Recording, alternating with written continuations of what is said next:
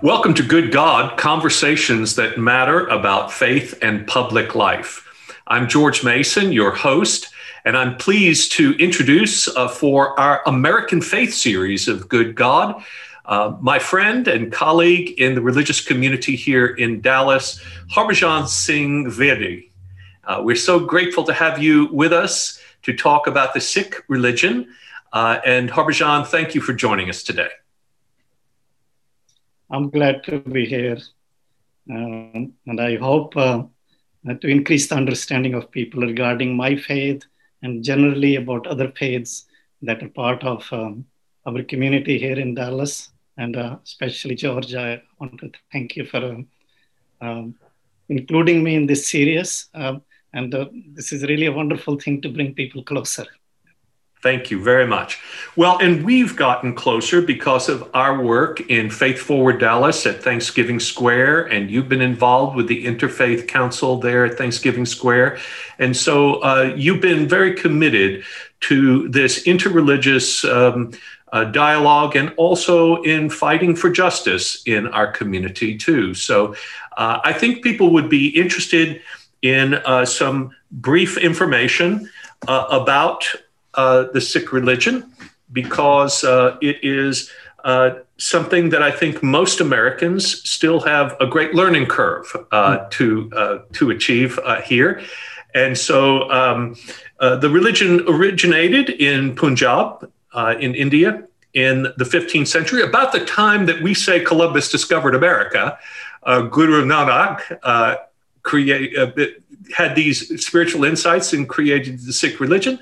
And say some of the things that people should want to know. Tell us what characterizes the beliefs and practices of Sikhs. Okay. Sikh faith originated in the 15th century, like you mentioned. And it was a movement at that time. It was a movement for equality, because during that time, there were a lot of divisions, casteism, and oppression in the world.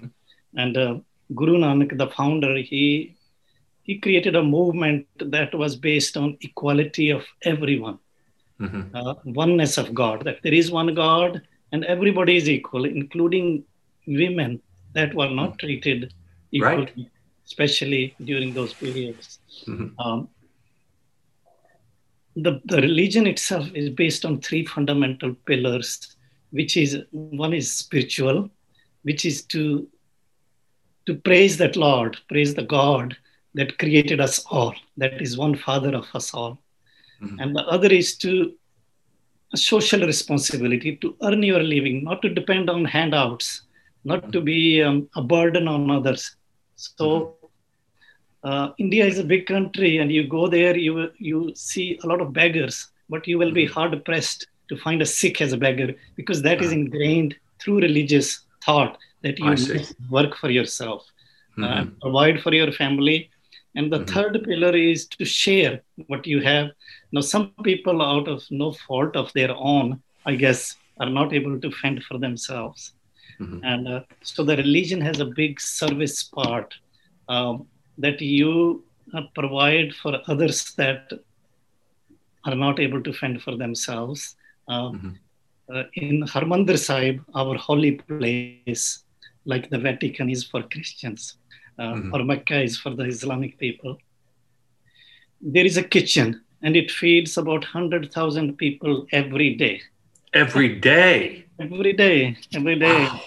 And it's a massive, and that is to incorporate that third pillar, that people should not go hungry. And and every Gurdwara, every Sikh temple has that institution of community kitchen. Anybody can walk in without regard to their faith or their background or whatever, and get a good meal at a Sikh temple. So that is the third, and it's not limited to just meals or food.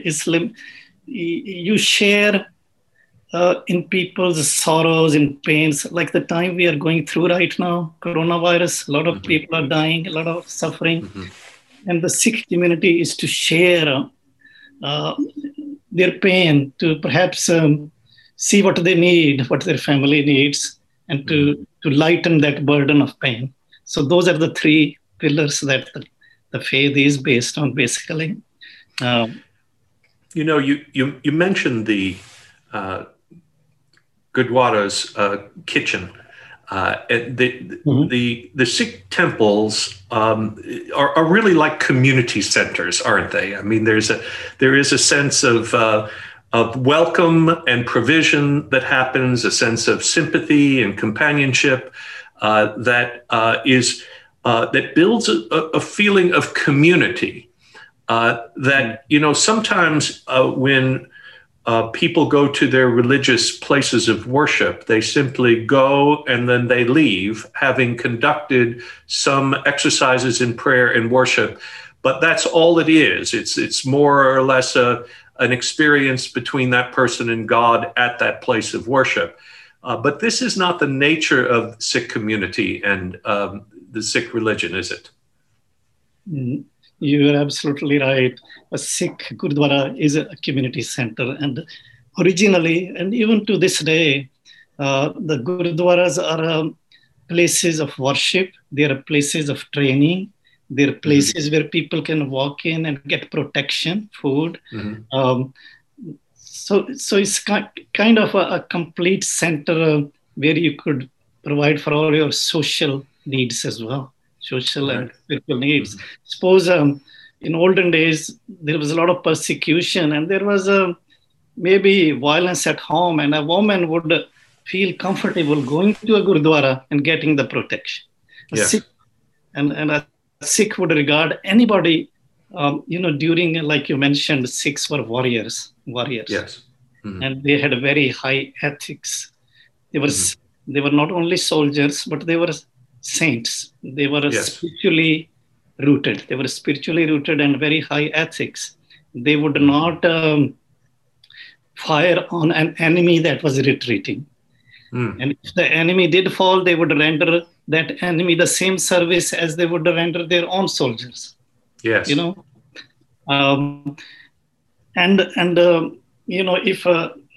If somebody was getting oppressed and he saw Sikh somewhere, he will run to that Sikh because he was sure to get protection.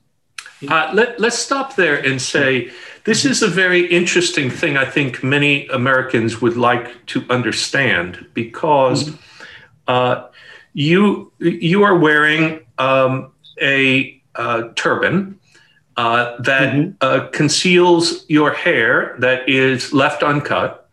And I think that this part of Sikh identity is both an act of devotion toward God in terms of letting your hair grow, but also the turban is a sign to others.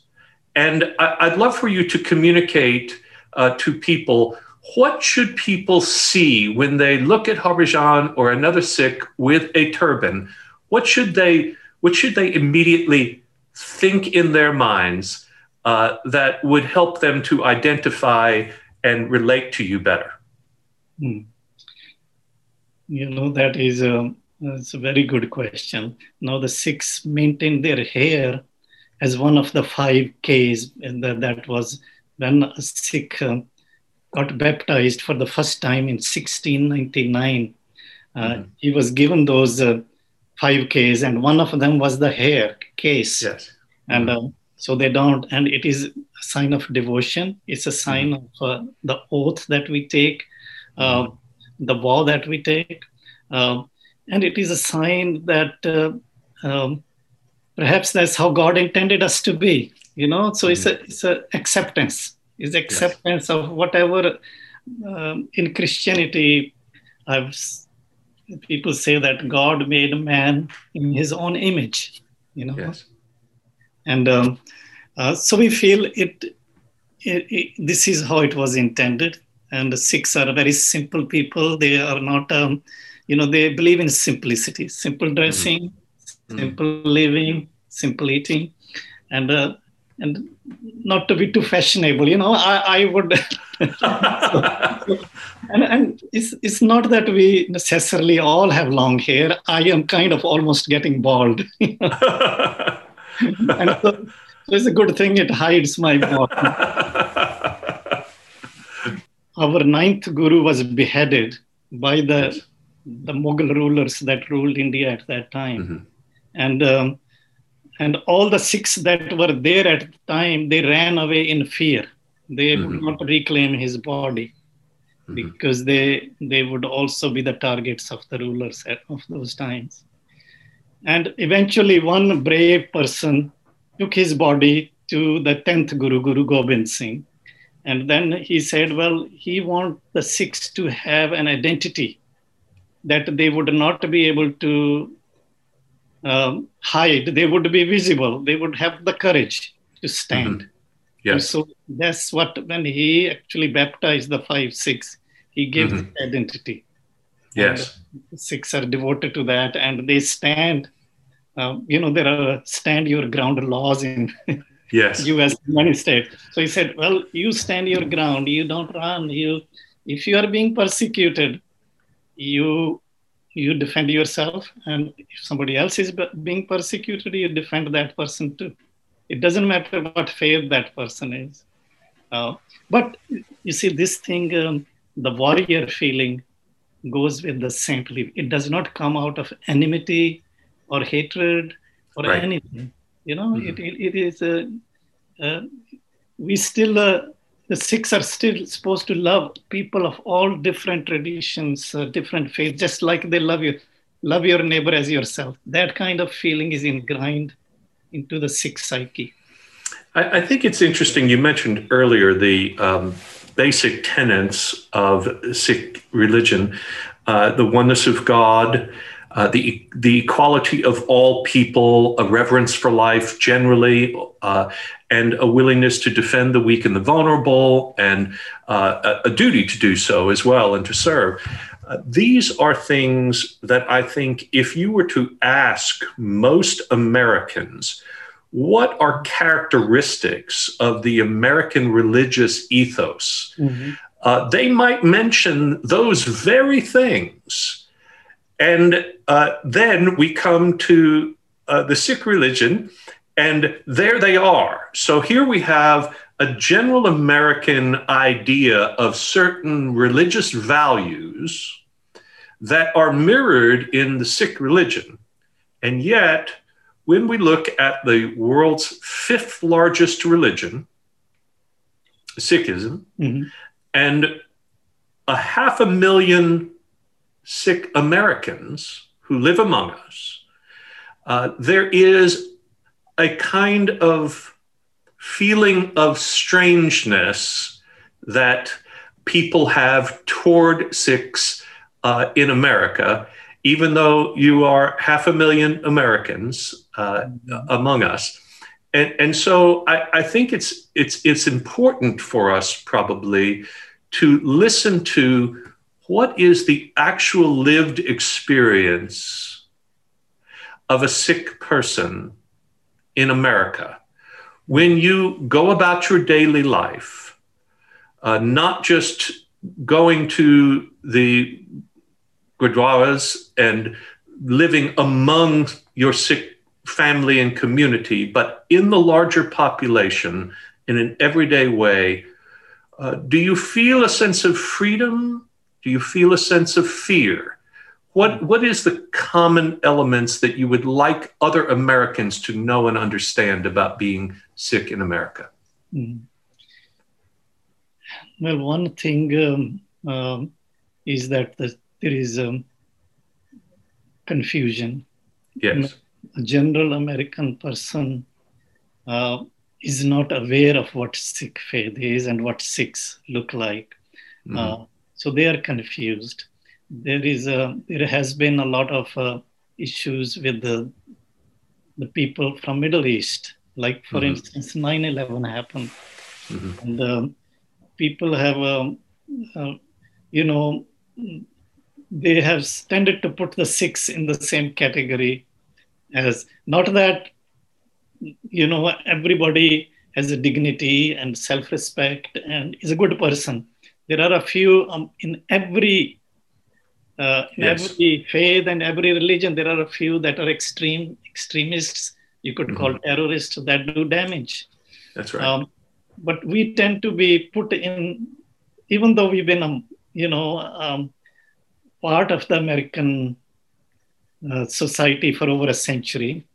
And we have contributed, just like our faith would say, hey, in the country you live and the citizens of the country you are, you be part of it and you defend that nation. I sometimes ask my children, if there was suppose there was a war and it was India and it was America, what side would it? They would be on the American side. They would identify more with to defend the American values. But there is confusion, and we have felt that. And sometime during those times, even when I went out, and people would shout out, say, "Hey, Osama," something like that. Some words which would say, "Hey, I have nothing to do with those kind of things." And in fact, I would fight, and our faith has fought those ideology. But there is a confusion, so there is not that much understanding. And generally in my life and my children's life, I have found that I have been okay. I was born in Africa, and I felt the Africans were super. There is a total non-discrimination. They respect your dignity, and Africa is a culture I think we could take an example from. Then I went to England, and English people are also great people. I went there as a refugee from Uganda because Idi Amin came there and there was a revolution. There was a coup. And so I went, and what I almost feel every day that I owe to the British people is they provide scholarship, and I got educated through that. So that was nice, but there is still a lot of discrimination in England. And America, I find, is much, much, much better. Okay. We overlook the goodness of America. American people are very generous, very open. They reward hard work.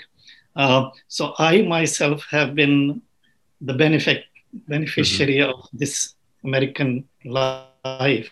They accept you as you are. There are a few, however, who are, not understanding our culture, our faith, our religion. My children have faced coming up in the because we moved here in 87, and my children grew up here in North Texas. And there were not that many Sikhs at that time. There still aren't that many right now, but they were the only people who were having their hair uncut, and they had a smaller turban on their head. And so people were curious. They would touch their hair. They would make jokes about it. And sometimes they felt dejected. Hey, Dad, why are we being treated like that? Yes. So that was my first experience of interfaith. And I went to the schools. I explained to the little children, hey, this is our faith. And it became more acceptable. And this is exactly what you're doing, that we talk about it, we understand. And the teachers and the little children were invited to our homes, and they became friends. Yes. And this is what needs to be done at the grassroots level. But like you said, there is understanding that is missing in general American about the Sikh way, about the Sikh faith. And I'm always trying to find ways how to increase that. So we become like, we know each other. We know deep down, hey, these people may look different, but their values are just same as us under the skin. Right. We believe in the same values. And I believe, America was founded on Christian Judaism values. And I find those values are same in other faiths. There is freedom of expression. There is a freedom of religion in American Constitution. Right. And in some countries is not there. At That's least right. we have That's right. that. Our constitution is on our side. Yeah. Right. And then the goal is for us to live up to it. I was reading an article by a Sikh man who said, you have to go out of your way to prove you are not a threat in America if you are Sikh.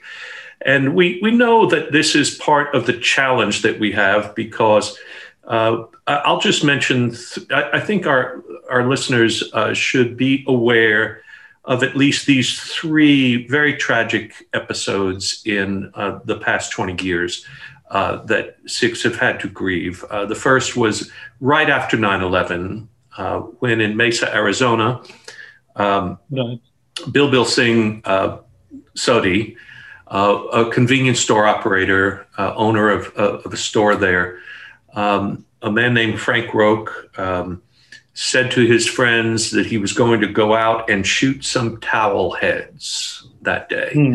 And he found this man and killed him.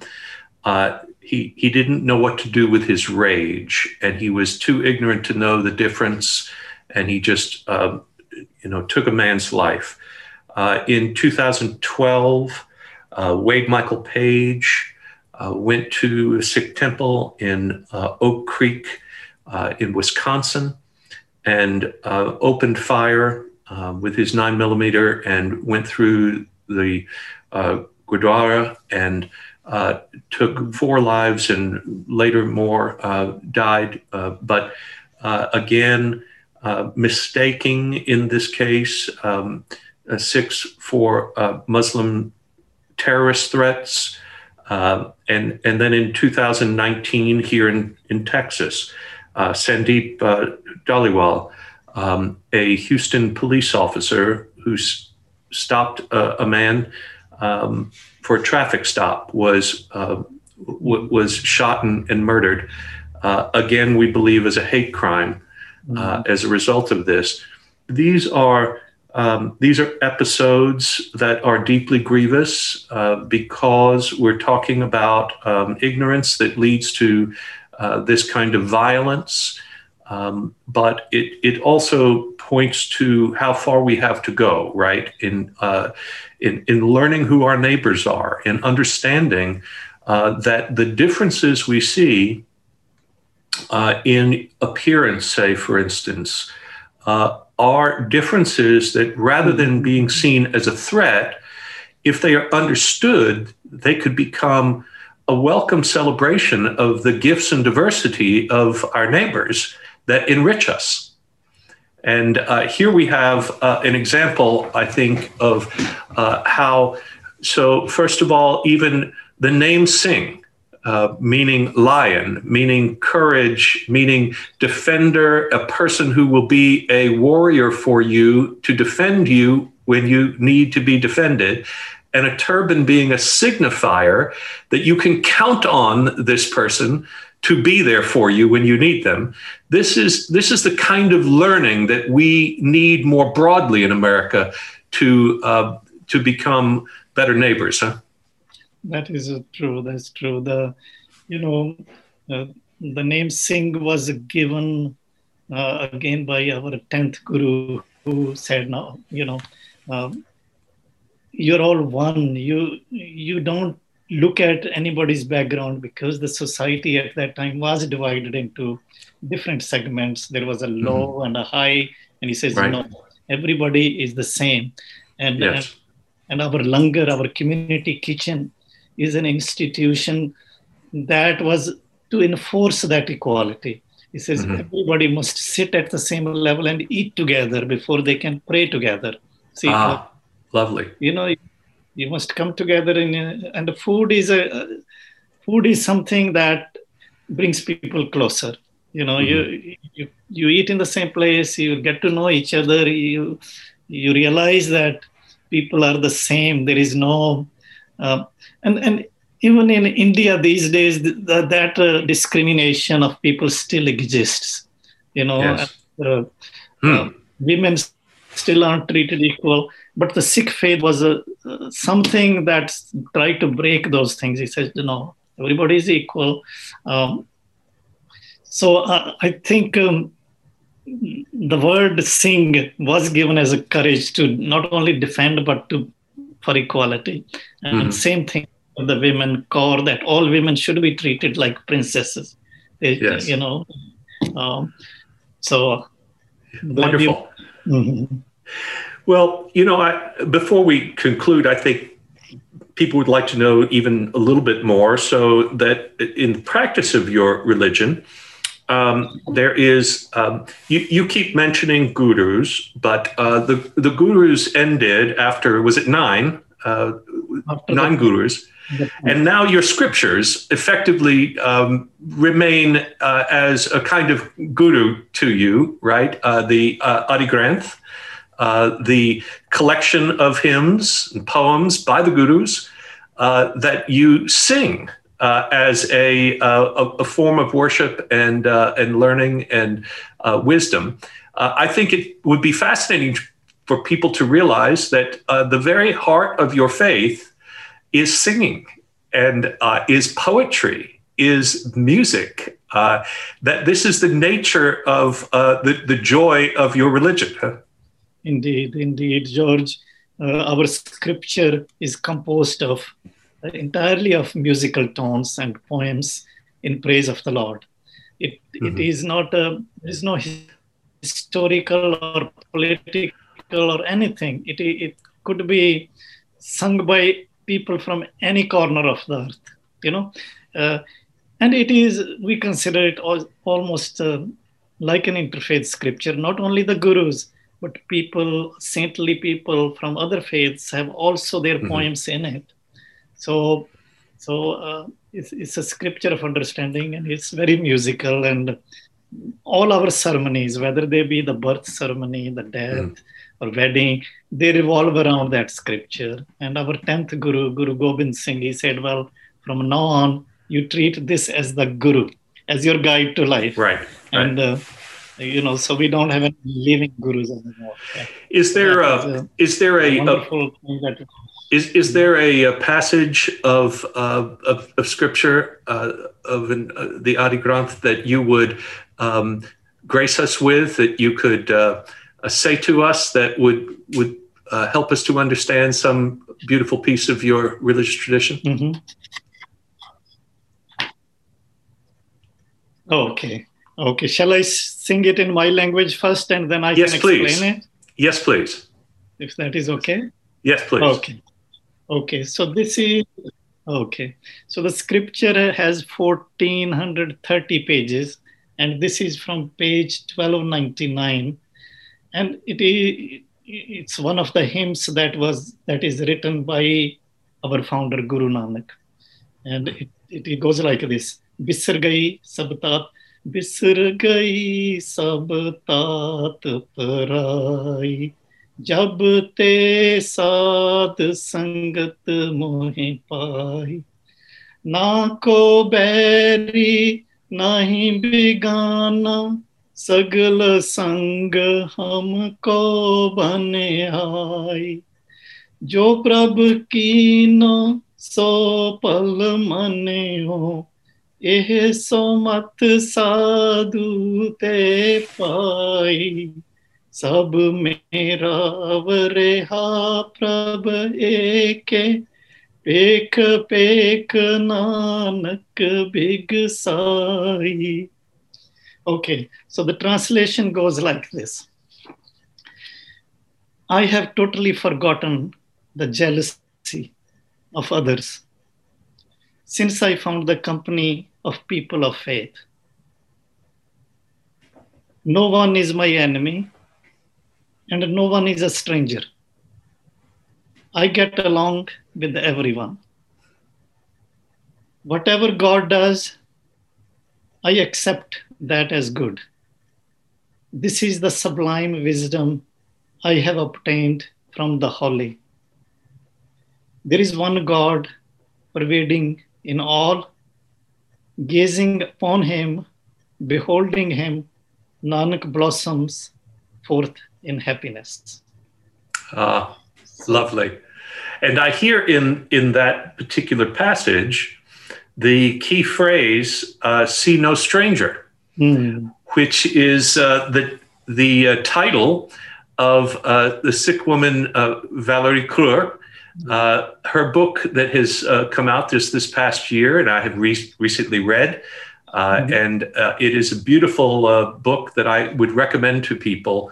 Valérie Creux, See No Stranger, a memoir and manifesto of revolutionary love.